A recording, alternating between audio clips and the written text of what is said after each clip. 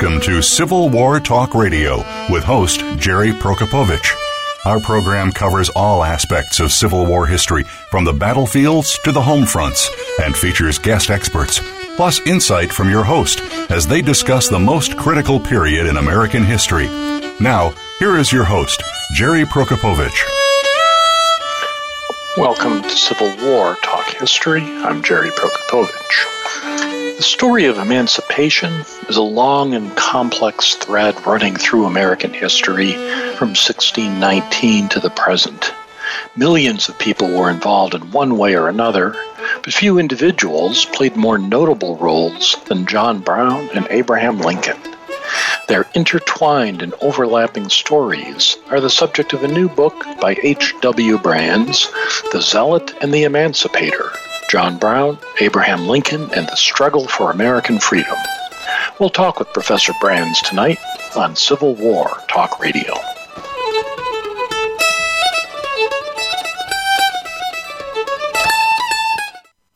Streaming live, the leader in Internet talk radio, VoiceAmerica.com. Are you ready for a disaster? If you are like many people in the world, that answer may sadly be no. Disasters happen unexpectedly to people just like you every day. Tune into Preparing for the Unexpected with business continuity and disaster planning expert Alex Fullick. The show will not only help you better prepare for a disaster itself, but also to prepare you, your place of employment, and community for the aftermath, emotionally, financially, and with a better level of awareness and a stronger feeling of resiliency. Tune in Thursdays at 9 a.m. Eastern Time, 6 a.m. Pacific Time on the Voice America Variety Channel. The Internet's number one talk station. VoiceAmerica.com.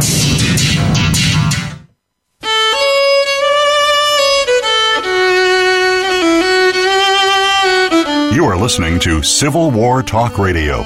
If you have a question or comment about our program, please send an email to prokopowiczg@ecu.edu. That's PROKOPOWICZG@ecu.edu. Now, back to Civil War Talk Radio. And welcome to Civil War Talk Radio. I'm Jerry Prokopowicz, coming to you tonight from the Civil War Talk Radio World Headquarters COVID Annex on Oxford Road in Greenville, North Carolina.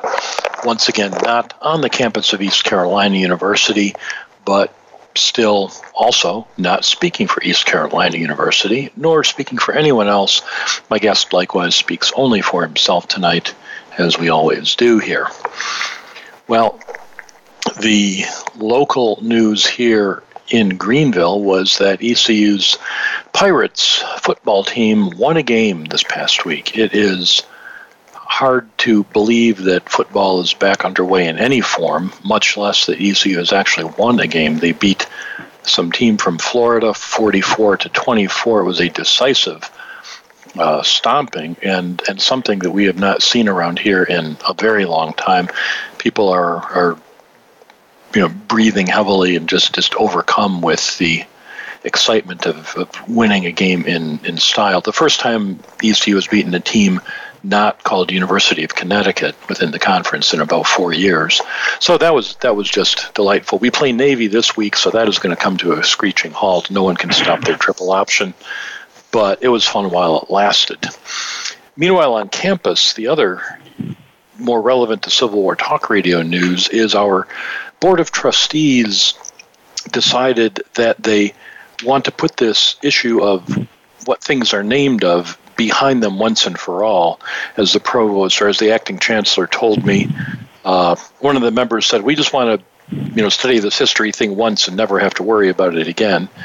And while the acting interim chancellor is not a historian, he's a geographer, he knows enough history to laugh when he told me that and understand that history changes with every new event, with every generation. Perspectives change. It's not something written in cement and left permanently. Nonetheless, they are forming a committee to examine the names of all the buildings on campus and to report to the board so the board can decide if they want to remove any of the names that might date to the era of white supremacy. They attempted something similar to this about 5 years ago. There was an attempt to, there was a challenge to the name of one of the residence halls, which was named for a North Carolina governor who in fact was a virulent white supremacist. And at that time, we got ahead of the national curve. We changed that name before a lot of other universities were doing that.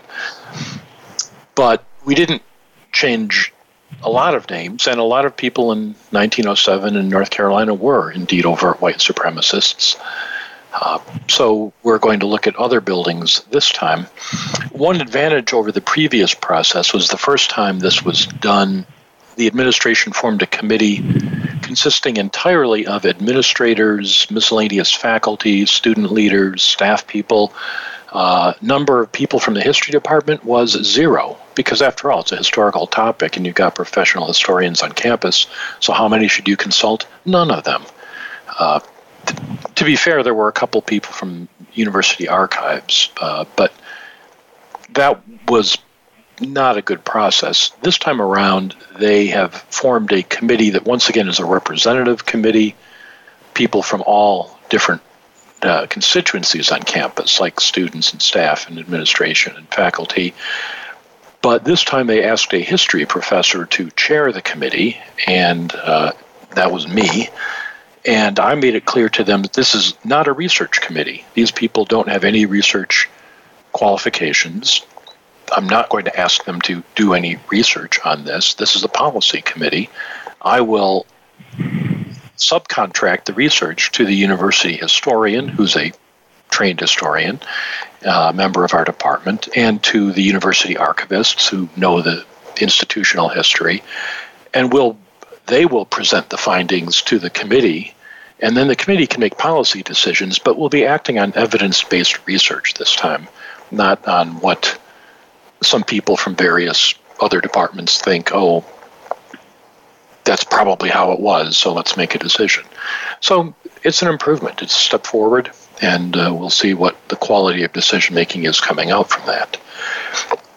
The quality of decision-making here at Civil War Talk Radio will remain high based on the people who will be on the show in the next few weeks. Next week, David Dixon will be making a return appearance. He has a new book, Radical Warrior, August Willich's Journey from German Revolutionary to Union General. On the 28th of this month, October of 2020, Professor Thavolia Glimpf and her book, The Women's Fight, The Civil War's Battles for Home, Freedom, and Nation, will be our feature. On November 4th, not a book, but non-printed Civil War scholarship will be the topic. We'll have Stephen Barry returning to the show. He has many digital projects, including one called Private Voices from the Civil War. That should be very interesting. And then on November 11th, Robert May helps us ring in the holiday season with a book called Yuletide in Dixie, Slavery, Christmas, and Southern Memory. It is probably not one to gather around the tree and with a eggnog and expect happy times, but it promises to be very interesting. Just to finish out the fall season, no new show on November 18th. It'll be final exams weekend. Then comes Thanksgiving, but we'll have 2 shows in December. Tim Smith, who was supposed to be on in May, is coming back. He had a family matter that prevented him being here. His new book is The Union Assaults at Vicksburg, Grant Attacks Pemberton, May 17 to 22, 1863. And we'll wrap up a seasonal presentation on December 9th with Kenneth Noe. His new book is The Howling Storm, Weather, Climate, and the American Civil War. It's a big book. I'm looking forward to reading it. And if we're snowed in, you could burn the pages one at a time and stay warm for weeks if necessary. But we'll look forward to that. You can find out always what's happening at www.impedimentsofwar.org, where Mark Gaffney keeps things going. You can donate to the show. The PayPal account button is there. You don't need a PayPal account. Just push the button. Money is sucked out of your wallet and put into mine. It is not a charity. It's not a 501c3. I'm not accountable for what I do with it. And you can't deduct it on your taxes. So that's as transparent as I can be. But I will say donations are much appreciated, and hope that you can see your way occasionally to doing that. Tonight, our guest is two-time Pulitzer finalist and New York Times best-selling author, Professor H.W. Brands, whose new book is called The Zealot and the Emancipator, John Brown, Abraham Lincoln, and the Struggle for American Freedom. Professor Brands, are you there? I am. Nice to talk to you, Jerry. Well, welcome to the show. In your publicist's email, she calls you Bill. Is that okay to call you that? Sure. Is that what Since you go you've by? introduced me as HW, that way readers will know what to look for in the bookstore. But yeah, between you and me, it's Bill. Wonderful. I do the same. I'm Gerald only was to my mother, no one else in the world, but that's on the cover of the book, so Jerry confuses people. Right. But yes, H.W. Brands is the name you want to look for, listeners, when you're going to the bookstore. But Bill, thank you for joining me tonight. You have written in many eras. You have written about Lyndon Johnson. You've written about characters throughout American history. What brought you to the Civil War era? Honestly, I had been trying to avoid Abraham Lincoln for a while because everybody else in the world was writing about Abraham Lincoln. But sooner or later, you got to deal with Lincoln. But I didn't want to write a biography of Lincoln because, again, there are, 1,000 biographies of Lincoln. So I needed to look at Lincoln from a slightly different perspective. And in earlier years, I wrote a series of biographies. And while I was doing that, I was intrigued by the biography as a genre for revealing history. So you tell the story of history through people who lived it. And I liked doing it, and I'm happy I did it. But by the time I finished, so there were a series of 6 biographies that covered American history from the 18th century to the late 20th century, from Benjamin Franklin to Ronald Reagan.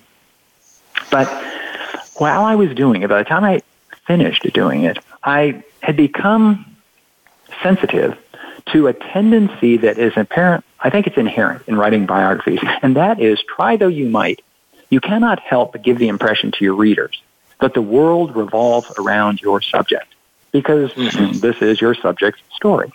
Now, any commonsensical individual, any historian certainly knows that the world doesn't revolve around anybody, even a president of the United States, or one could imagine a pharaoh of Egypt or something like that. There's lots of other stuff going on. And so I wanted to get away from that, but I still like the idea of telling stories of history through the eyes and words of individuals. So I thought, well, what if I pair people? And I tried this with an earlier book on Harry Truman and Douglas MacArthur, and the bitter fight they got into in the middle of the Korean War, which ended with Truman firing MacArthur. So this brought me back to Abraham Lincoln, and also the question of slavery. But it also grows out of my teaching. So I have been teaching history since the late 1970s. And the longer I teach, the more I'm convinced that the basic questions of history are questions that turn on moral values. So differences of opinion. Who was the greatest president in history, or do you think the New Deal was a good deal or a bad deal? They have less to do with the facts of the matter than with the values that people bring to the question. And so regarding the New Deal, you'll think it's a good deal if you're a liberal and you think the government does good in people's lives. If you're a conservative, you probably think it's a bad deal. And that really has less to do with the facts of the 1930s than with the values people bring. Anyway, so I'm thinking of these sort of fundamental moral questions. And a fundamental moral question, it appears to me, certainly in a democracy, is what does a good person do when his government is engaged in a great evil? What do you do about this? And it's a question that comes up in one form or another all the time. I was a teenager and I went off to college during the Vietnam War. And I was opposed to the war. I thought the war was immoral and wrong-headed. And I marched in some protest, but I had friends who took it beyond that, engage in, acts of vandalism. It would have been called, certainly, and it was called at the time. So what do you do? And the big question that confronted Americans pretty much all Americans in the 19th century, in the middle of the 19th century, was what do you do about slavery? Because there were very many people, not everybody, but there were very many people who acknowledged that slavery was wrong in some basic way. But there it was. With each generation of independent America, they had inherited the institution, so what do you do about it? And I wanted to look at two individuals who agreed that slavery was fundamentally wrong, but disagreed about the proper approach for dealing with it. And John Brown was one. John Brown believed that slavery was fundamentally evil, and he was willing to take up arms and commit violence to bring that evil to an end, if he could. Abraham Lincoln yielded nothing to John Brown in his belief that slavery was wrong, but he also thought that violence was wrong. And furthermore, Abraham Lincoln revered the Constitution. And as much as he regretted it, he acknowledged that Virginia and North Carolina and South Carolina, under the Constitution, could keep slavery as long as they wanted. Lincoln believed that preserving the Union, observing the Constitution, was more important for the long-term benefit of Americans than ending slavery, if ending slavery required breaking or violating the Constitution. So these two men agree that slavery is wrong, but they disagree on what they should do about it. That raises a host of issues. Let me throw one out. Is there a sort of presentist assumption there when you say most Americans assumed or believed in some way slavery was wrong? Certainly you're limiting that to most Americans in the northern part of the country. One of the challenges I find teaching students today is to create a level of understanding of the pro-slavery view without sympathizing with it, but making clear that there were many people who had what we would otherwise consider perfectly decent moral compasses, yet believe that slavery was acceptable. Well, you've studied this question, and so we might have slightly different views on this. But I think we could probably agree that in the late 18th century, when we're looking at people like Thomas Jefferson and George Washington, James Madison, they believed that slavery was a necessary evil. They believed it wasn't a good thing, but nonetheless they couldn't figure out how to run the Southern economy without slaves. And they would liken it to, war. Almost nobody thinks that war is a good thing, but war is apparently sometimes necessary. Now, by the 1830s, with the egregious or the spectacular example of John C. Calhoun, there are some people who become real apologists for slavery and who claim that slavery was a good thing, not simply for the white people, but for the slaves themselves. Now, as I say, you might have your opinion on this, but I have a sense that was, it certainly was never a majority opinion in the United States, and I'm not sure it was a majority opinion among white Southerners. I think for many it was a rationalization, but you didn't have to be around slavery very long to realize that there are some serious problems with this. If you go to a slave auction and you ask the basic question, would I want this to happen to me? Now, I would say that most whites in the South still believed that slavery was necessary, but I think there was some uneasiness there. But leaving that aside, certainly the slaves themselves didn't think that slavery was a good thing. Of course. And nearly all Northerners believed that there was something wrong with slavery. Now, how wrong? Wrong enough to do something about it? No, for most of them, no, it wasn't a big deal in their lives. And then go to the extreme of the abolitionists and people like John Brown who thinks it's so evil it must be ended right now. We're going to take a short break. This is really interesting, but we need to take a short break. So let's do that now. Come back and talk more about the underlying topic of slavery, but especially about how it's covered in the book, The Zealot and the Emancipator, John Brown, Abraham Lincoln, and the Struggle for American Freedom by H.W. Brands, who is our guest tonight. I'm Jerry Prokopowicz. This is Civil War Talk Radio.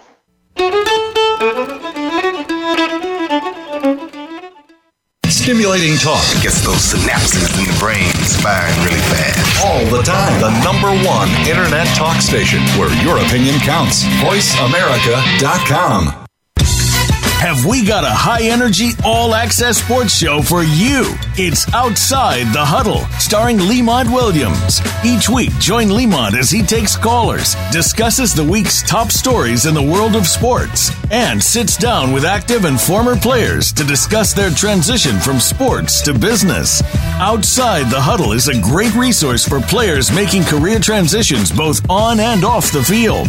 Tune in Wednesdays at 8 p.m. Eastern, 7 Central, and 5 Pacific for Outside the Huddle on the Voice America Sports Channel. Psych Up Live with host Dr. Suzanne Phillips offers a psychological perspective on coping with common and current life issues. This show addresses topics as varied as marital stress, insomnia, depression, raising teens, campus violence, and building self-resilience. Listen in as Dr. Phillips and her guest experts share the latest in books, findings, and information that will inform and enhance your life journey. Psych Up Live is heard every Thursday at 2 p.m. Eastern Time, 11 a.m. Pacific Time on the Voice America Variety Channel. Streaming live. The leader in Internet talk radio. VoiceAmerica.com.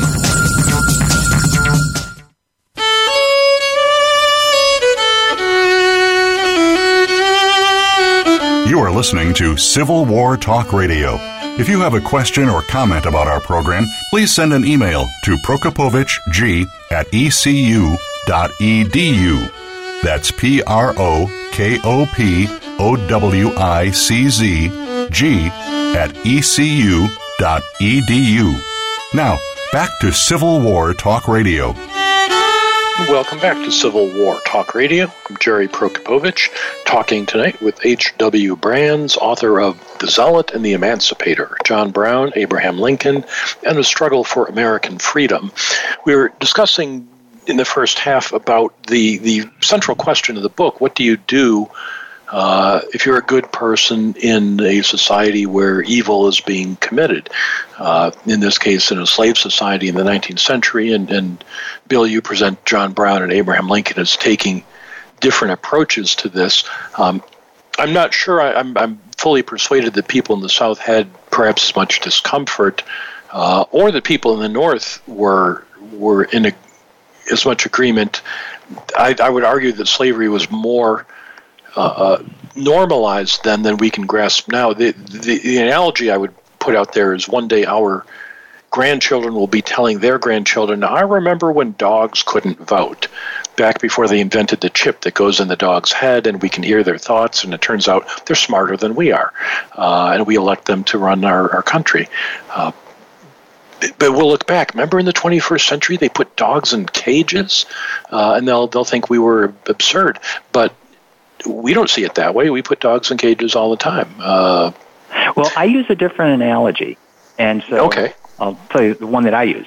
So yeah. I have a hunch that chemists and biologists are going to figure out how to manufacture meat in a test tube. Yes. And so 50 years from now, my grandchildren will be able to slice into a juicy steak and know that no animals were killed in the production of this dinner. And then they will be told that, wait a minute, you mean in the past animals had to be killed? Now, the reason I say this is that most people, and I'm a meat eater, I don't voluntarily go to a slaughterhouse. I don't really want to know the details of how that hamburger got on my plate. But we don't mind taking advantage of it, do we? Well, exactly. So one could say that eating meat is something that we sort of consider necessary. Humans evolved with this, so we don't think anything about it, but we could certainly imagine a better way of doing it. And, of course, there are people who are vegetarians for moral reasons. Anyway, I just want to say I've used that analogy in my book on Did Lincoln Own Slaves? I use exactly that analogy, exactly as you describe it, because I agree with you 100%. I think it's a really good way of comparing how something that is normal to one generation becomes abhorrent subsequently. Right. But let's get back to Brown and Lincoln. Go ahead. Yeah. Yeah, I will agree with you that most Northerners didn't give slavery a thought from one day to the next. Because, especially in those days, Northerners didn't go to the South much. So there is a striking moment when gold is discovered in California. And people go from the northern part of the East. Of course, they come from the Southeast as well. But they go from the northern part of the East. And to make the trek across America, they basically have to go through Missouri. And for many of them, it's their first exposure to a slave state. And they see slave auctions, and you can read in their diaries how they're horrified. Wait, is this the way it's really done? And I think there's a carryover of this effect. I have this theory that the Civil Rights Revolution did not really catch on as a national affair until the age of television.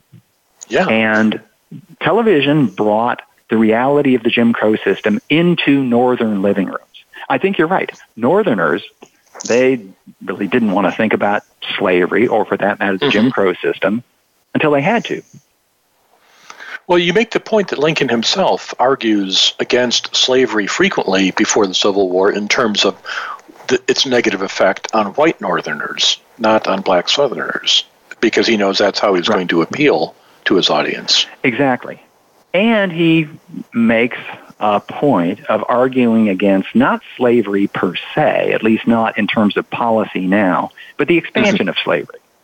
And he can make that case in an appealing way for Northerners, because the test then is, it's a sectional thing. So is the South going to be able to dominate national politics? Well, if slavery breaks out of the Missouri Compromise and into the entire West, then maybe so. And of course, this is one of the reasons that plenty of the Whigs opposed the annexation of Texas, which in those days looked like it might break up into as many as 5 states with 10 Southern senators. And so he could make his case there, because the number of abolitionists, real abolitionists in the North, was almost minuscule. Right. I think there was, and Lincoln certainly didn't consider himself an abolitionist. Now, most Republicans were anti-slavery. It was one of the basic planks of the party. But they were very careful to say what they meant. And Lincoln really pushed the envelope in his House Divided speech, where he says that this nation is going to become all slave or all free. And he never quite repeated that image again. He said it once, and then he started to walk it back. But he was very careful to say the Republican Party is about opposing the expansion of slavery. And as I suggested earlier, basically if the Southern states want to keep slavery forever under the Constitution, they can do it. But they cannot, if it continues to expand, then the next Dred Scott decision will say Congress can't ban, or states can't ban slavery in the North, and there you go. Yes. Now, let me ask, a really scary thing. Go ahead. I want to ask about really it was indeed, and plausible. I want to ask about the research behind this book, because and the audience that you're reaching. I mean, as I was reading it, it felt very familiar. I mean, it's a story I've studied. It reminded me of work I had done at the Lincoln Museum, no longer existing now, but in Fort Wayne, Indiana. We tried to create an 8,000 square foot exhibit that would tell much of the story that you tell, without as much emphasis on John Brown, more on Lincoln, to an audience that doesn't know any more than there's an Emancipation Proclamation. And we used a lot of quotations. And as I was reading your book, I kept turning a page and going, oh, we use that one. We use that one. And all these familiar, and they weren't just like the most obvious ones necessarily, but it struck me you were trying to reach, tell me if I'm right, you were trying to reach the same kind of audience as the museum-going family that wants something to do on a Saturday afternoon and goes into this history museum. And they're not history buffs. They're not even Lincoln. They don't, they're just there. Right. They've read your other books on other topics, so you've got to really pull this audience along. Right. And another way I think of my audience is my students at the University of Texas. I make a point of teaching an introductory course in American history to non-history majors. These are students who have to take the course. They have to take 2 courses in American history. And so these are chemists and engineers and various other people. And they're smart, and they've been good students. You have to be a pretty good student to get into UT these days. But they don't have a particular interest in history. But the thing that I try to do is persuade them that history has some really interesting and important, but I focus on the interesting first, stories to tell. And I imagine that these are my students. Now, I've been doing this long enough to know that, no, most of my readers are not 19 years old. Most of my readers are closer to 65 or 70. That's just the market. That's the demographic, general interest history, precisely. But they are people who kind of want to know how we got to where we are, and they can be drawn in by a good story. And this is one of the reasons that I emphasize the personal element in this story.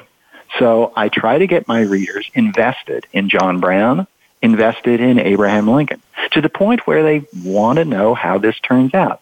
Now, this also, you asked the question, sort of the research here. When I've been teaching, and you teach history, and so you know that when I decided to write about John Brown and Abraham Lincoln, I already knew 80% of the story that I was going to tell, because I'd been teaching this story for 35 years. The question is, so what particular angle was I going to take? And the first angle was to pair these two up, because rarely have they been paired up. In fact, I can't think of another instance where they were paired up in a book. And this particular question was posed.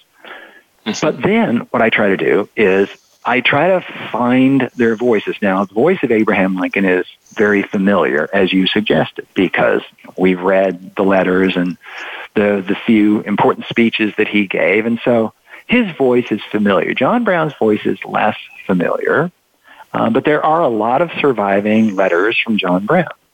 And these are typically letters to his wife, sometimes letters to his son, occasionally letters to people that he's hoping to hit up for donations to his cause. But finding the voice of John Brown is really important, because to the extent that I can, I try to let my protagonists tell their story. And one of the things that I make a point of not doing is stepping in and standing in judgment on them. And this was tough in this book, because there's a moment in John Brown's career as a militant abolitionist where he's responsible for the violent and brutal murder of 5 men in Kansas Territory. And their only sin was that they were in favor of slavery. They had come to Kansas to basically colonize Kansas for the pro-slavery side. And I don't, wave my finger tut-tut at John Brown. I don't try to excuse it.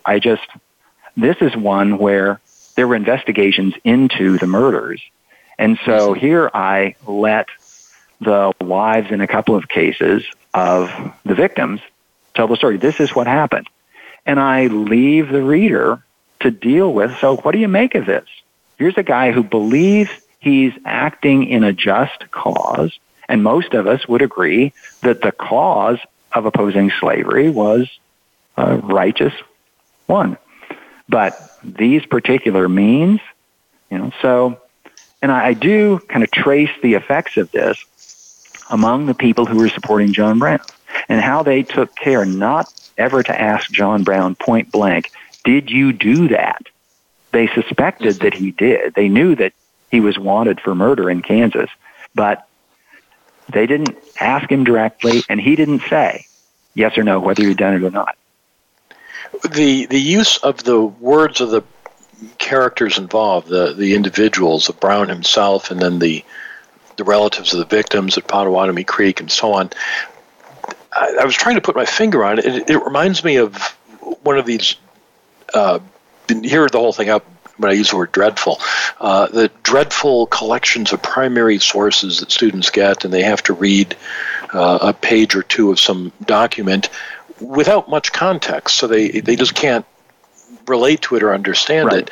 Right. You put the words in the character's mouth, so it's almost like a novel.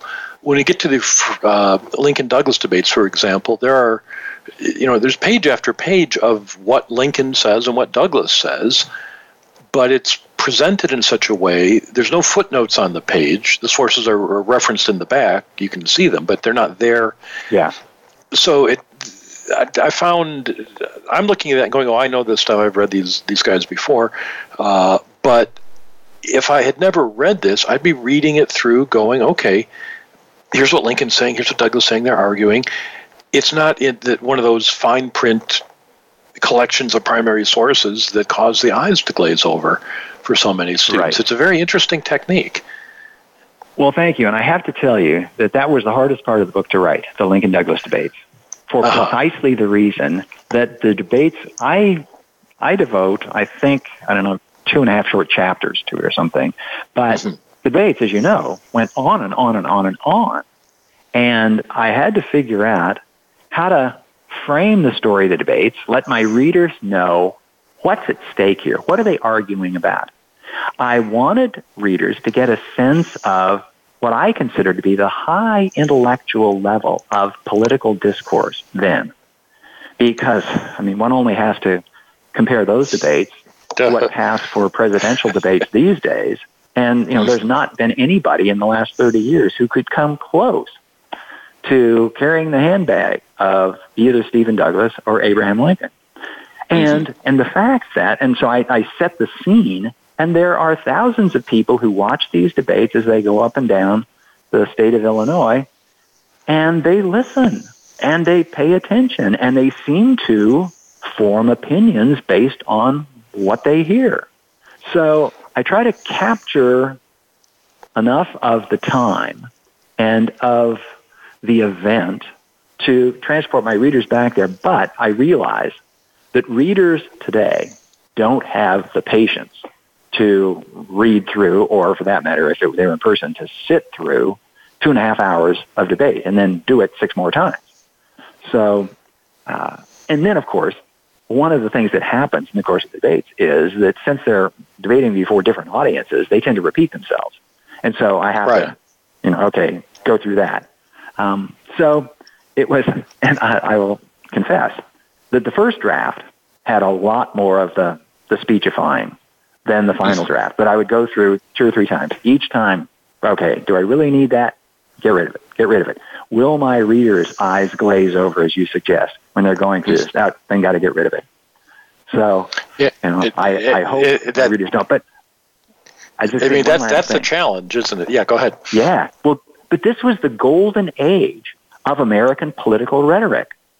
And these people could talk. Now, a previous book that I'd written was about Henry Clay and Daniel Webster and John Calhoun. And now those guys could really talk. But I had to be very careful. I wanted to give my readers a sense of what it was like to listen to Henry Clay or Daniel Webster giving a speech. But understanding that folks' attention span for this kind of thing today is much shorter than it was back then. Just to carry on the metaphors we were discussing earlier, 5 generations from now, when they watch electronic football or baseball games that last 10 minutes, they'll say, 2.5, 3 hours? You sat there for 3 hours watching a sport? They won't believe it. We're going to take another short break. We're going to come back in just a moment, talk more with our guest today, H.W. Brands, author of The Zealot and the Emancipator, John Brown, Abraham Lincoln, and the Struggle for American Freedom. I'm Jerry Prokopowicz. This is Civil War Talk Radio.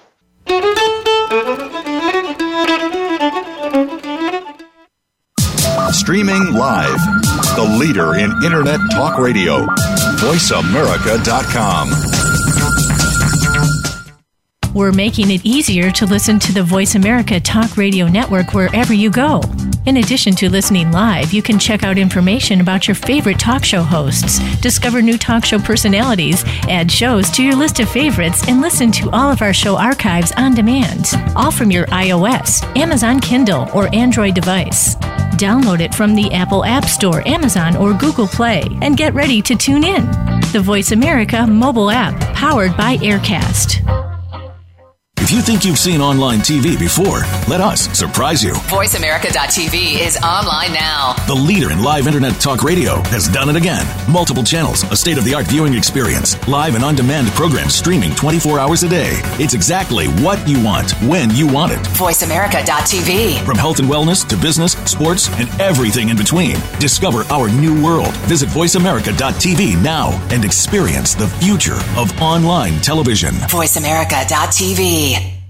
Stimulating talk Gets those synapses in the brain firing really fast. all the time. The #1 Internet talk station where your opinion counts. VoiceAmerica.com.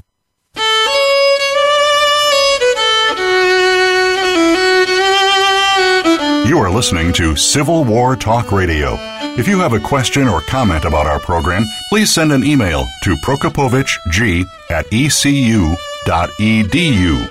That's PROKOPOWICG@ecu.edu. Now, back to Civil War Talk Radio. And welcome back to Civil War Talk Radio. I'm Jerry Prokopowicz, talking today with H.W. Brands, author of The Zealot and the Emancipator, John Brown, Abraham Lincoln, and the Struggle for American Freedom. Bill, I want to ask a question about, a meta question about writing. Writing in multiple eras is a common thing for popular historians to do, but it's unusual in the academy. If a new historian is just starting out, she writes her dissertation, she's expected to turn that into a book, and the next book is to follow a recognizable research arc, the research agenda that will follow up on the first topic. To write about 19th century, then 18th century, then 20th century, that's just not done how does, you're very successful at it. How does that work for you? Well, one of the first things that I tell graduate students or prospective graduate students who will say that I read your book on Andrew Jackson or I read your book on Franklin Roosevelt, and boy, that's the kind of thing I'd like to write. And that's why I want to go to graduate school. And I say, well, that's fine, but you're not going to be able to write that until you've written 3 or 4 books before that. Because if you're going to go into the academy, you have to understand what the needs and expectations of the academy are. And the first thing you have to do is to establish your reputation as someone who can do original research and can produce a work, typically a book, first a dissertation, then a book, that says something important and new to specialists in the field. And that's going to be a very different thing than writing, let's say, my book about John Brown and Abraham Lincoln. Because as you rightly indicate, I'm not telling you who've studied this field for a long time, I'm not telling you anything you don't already know. I might juxtapose things a little bit differently than you had before. But in terms of the basic information, when you said that you recognize a lot of what Lincoln was saying, of course, I expect that. But then and as you realize, you're not my primary audience for this book. But I do tell my graduate students as apprentice historians, your primary audience, your first primary audience has to be specialists in the field. You have to demonstrate that you've got the research chops to do work that adds to the accumulation of knowledge that specialists build on to then either themselves or other people to write books for general audiences. So I tell them, I had been in the business for a long time, and crucially, I had tenure before I started broadening out in this way. And I'm happy with the way it's turned out, if only because I think that I would have gotten tired if I had stuck in a particular area. But it is with trepidation that I enter these new fields, because I know there are people like yourself who have spent a whole lot more time on these particular fields than I have. And I hope I don't put my foot in my mouth too often. But my thinking is, well, frankly, at this point in my career, I can write what I want to write, and if people want to read it, that's great. If they don't, okay, they don't have to read it. Well, I think you are successful here. I mean, as I was reading this, I was thinking, really anyone, if you've read Stephen Oates' biography of John Brown and David Donald's biography of Lincoln and a few other books, then as you're reading this book, you will be entertained and see things juxtaposed differently, but you won't learn a whole lot of new stuff. But again, that's not, the primary audience.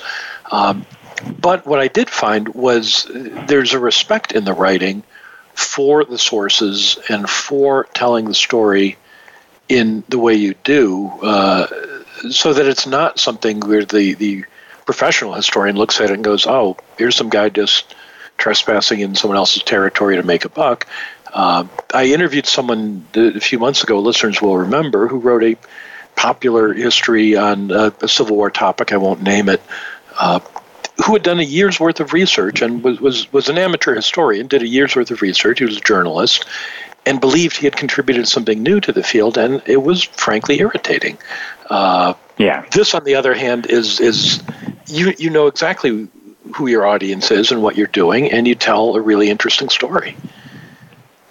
And one of the things that I hope, anyway, and sometimes I think, I can bring to a story like this is precisely the perspective that comes from having written on other eras and other topics. And when you focus on a particular area, you can go very deep and you can get a specialized knowledge, but sometimes you miss out on some of the comparative work that you can get if you look at an earlier time or a later time or something like that. So I hope that that's a comparative advantage that I bring to this. And then there's something else, and I'm going to just confess to you that it's a certain immodesty, but every author has to be immodest to sit down and write this book and think that anybody else is going to be interested in this. And I'm of the belief that if it's a good story you're writing about and you can do it justice, you will find an audience. It's in some ways, well, in fact, the literature on Abraham Lincoln demonstrates that there is in, I'm going to say all of us, but people who are drawn to history, the same kind of approach that you see sometimes in children when they want to be told that bedtime story in the same way you told it before. It's a really good story. And, anybody who really likes Abraham Lincoln, to take an outstanding example, and who reads new biographies of Abraham Lincoln, does it not really because they're looking for new information, because you're not going to find, you'll find a little bit, and of course, on the dust jacket it will say, use these new sources, but, you and I know the field well enough to know, okay, those new sources might have given you 6 new footnotes or something like that. But it's a great story. Lincoln is a big story. It's a powerful story. And we like to be told that story again. So my thinking is, if it's an important story, and I would say there's no more important story in American history than how did this nation wrestle with slavery, and how did it get out from under slavery, who was involved, how did it happen, what are the legacies of slavery. And so if it's an important story, and you've got what I think are arresting characters, and John Brown is really arresting. Abraham Lincoln takes a little more time to grow on you, but he certainly grows into his position. Is what makes him the greatest of all presidents. If you've got that material and you do it justice, then it's worth retelling the story. Let me get back to your central question, and it shows up. Your title is The Zealot and the Emancipator. Brown you characterize by his beliefs, zealotry. Lincoln by his results, he emancipates. If it were called The Raider and the Moderate, it would be the other way around, what Brown did compared to what Lincoln thought. You pose the question, and at the beginning of the interview you posed this, how does one respond in a situation they were in, with zealotry, even to the point of violence, or with moderation, as Lincoln did? How do you come down? You address it at the end, you say more or less directly. It seems to me your vision of Brown is not unsympathetic. He is not crazy in this book, that's for sure. No. I think Brown was anything but crazy. He was committed. He was committed to his vision of how one should approach this evil of slavery. He did believe that he knew God's will on the subject, and God willed for slavery to come to an end through the efforts of people like himself. He was temperamentally not a pragmatist. He was an idealist, and so he was willing to strike right to the heart of the issue. But how do I deal with this? So I mentioned earlier that I make a point of not standing in judgment on my characters. But in this case, and some of it is a reaction to what I sometimes think of as a tendency toward every generation, toward a certain kind of moral narcissism. Every generation thinks that we finally got it right. And all those people who did it differently in the past, they were wrong. And how could they be so blind in all of this? Well, as you suggest with your analogy, my analogy of people giving up meat, right? This is going to change. So we have not reached the acme of moral perfection. So I am reluctant to make that kind of judgment call. However, if there is a character in the history who weighs in, then I'll give that person a voice. And in this case, my untitled third major character in the book is Frederick Douglass. Yes. And Frederick Douglass, in some ways, is the linchpin of my story, because John Brown and Abraham Lincoln never met. But Frederick Douglass knew both of them. And Frederick Douglass sympathized with John Brown, but not to the point of joining him on the raid at Harper's Ferry. John Brown pleaded with Frederick Douglass to come along because Frederick Douglass, an escaped slave, one of the outstanding abolitionists, one of the most recognizable abolitionists, if he came along and basically gave it his seal of approval, then it would enormously increase the chances of success.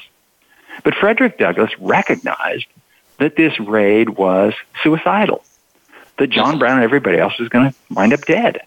And furthermore, that no slave in his right mind would rally to John Brown's banner, because the slaves would recognize that this isn't going to work and we're going to wind up dead.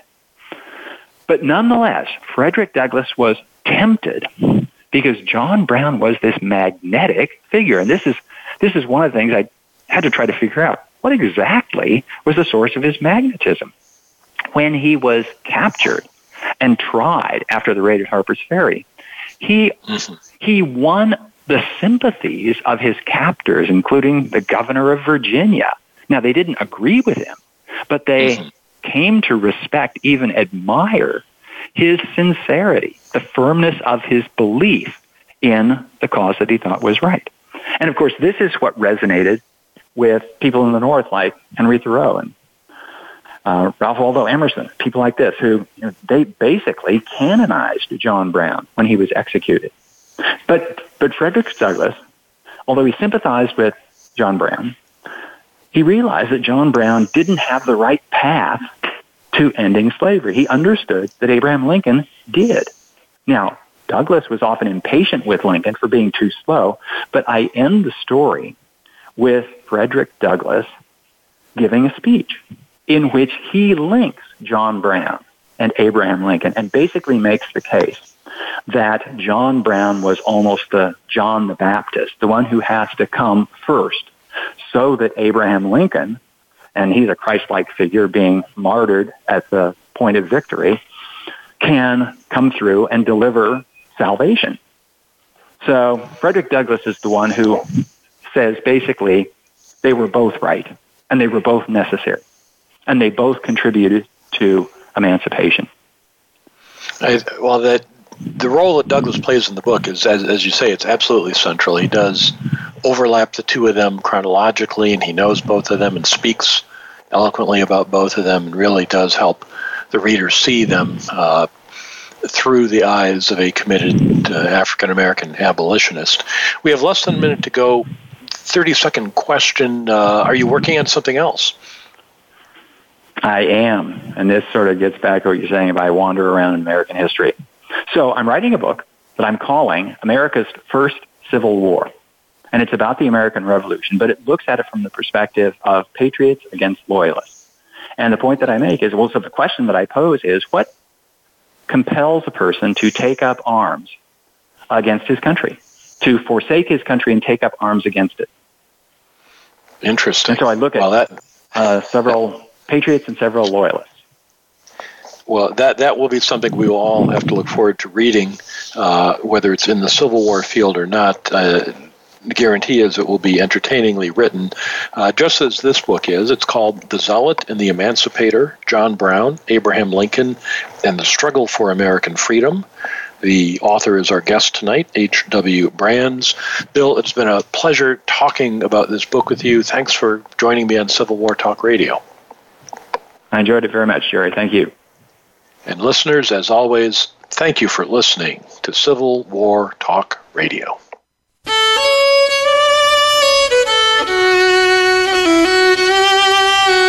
Thank you for embarking on a part of American history this week. Civil War Talk Radio with Jerry Prokopowicz can be heard live every Wednesday at 4 p.m. Pacific Time, 7 p.m. Eastern Time on the Voice America Variety Channel. Have a good week.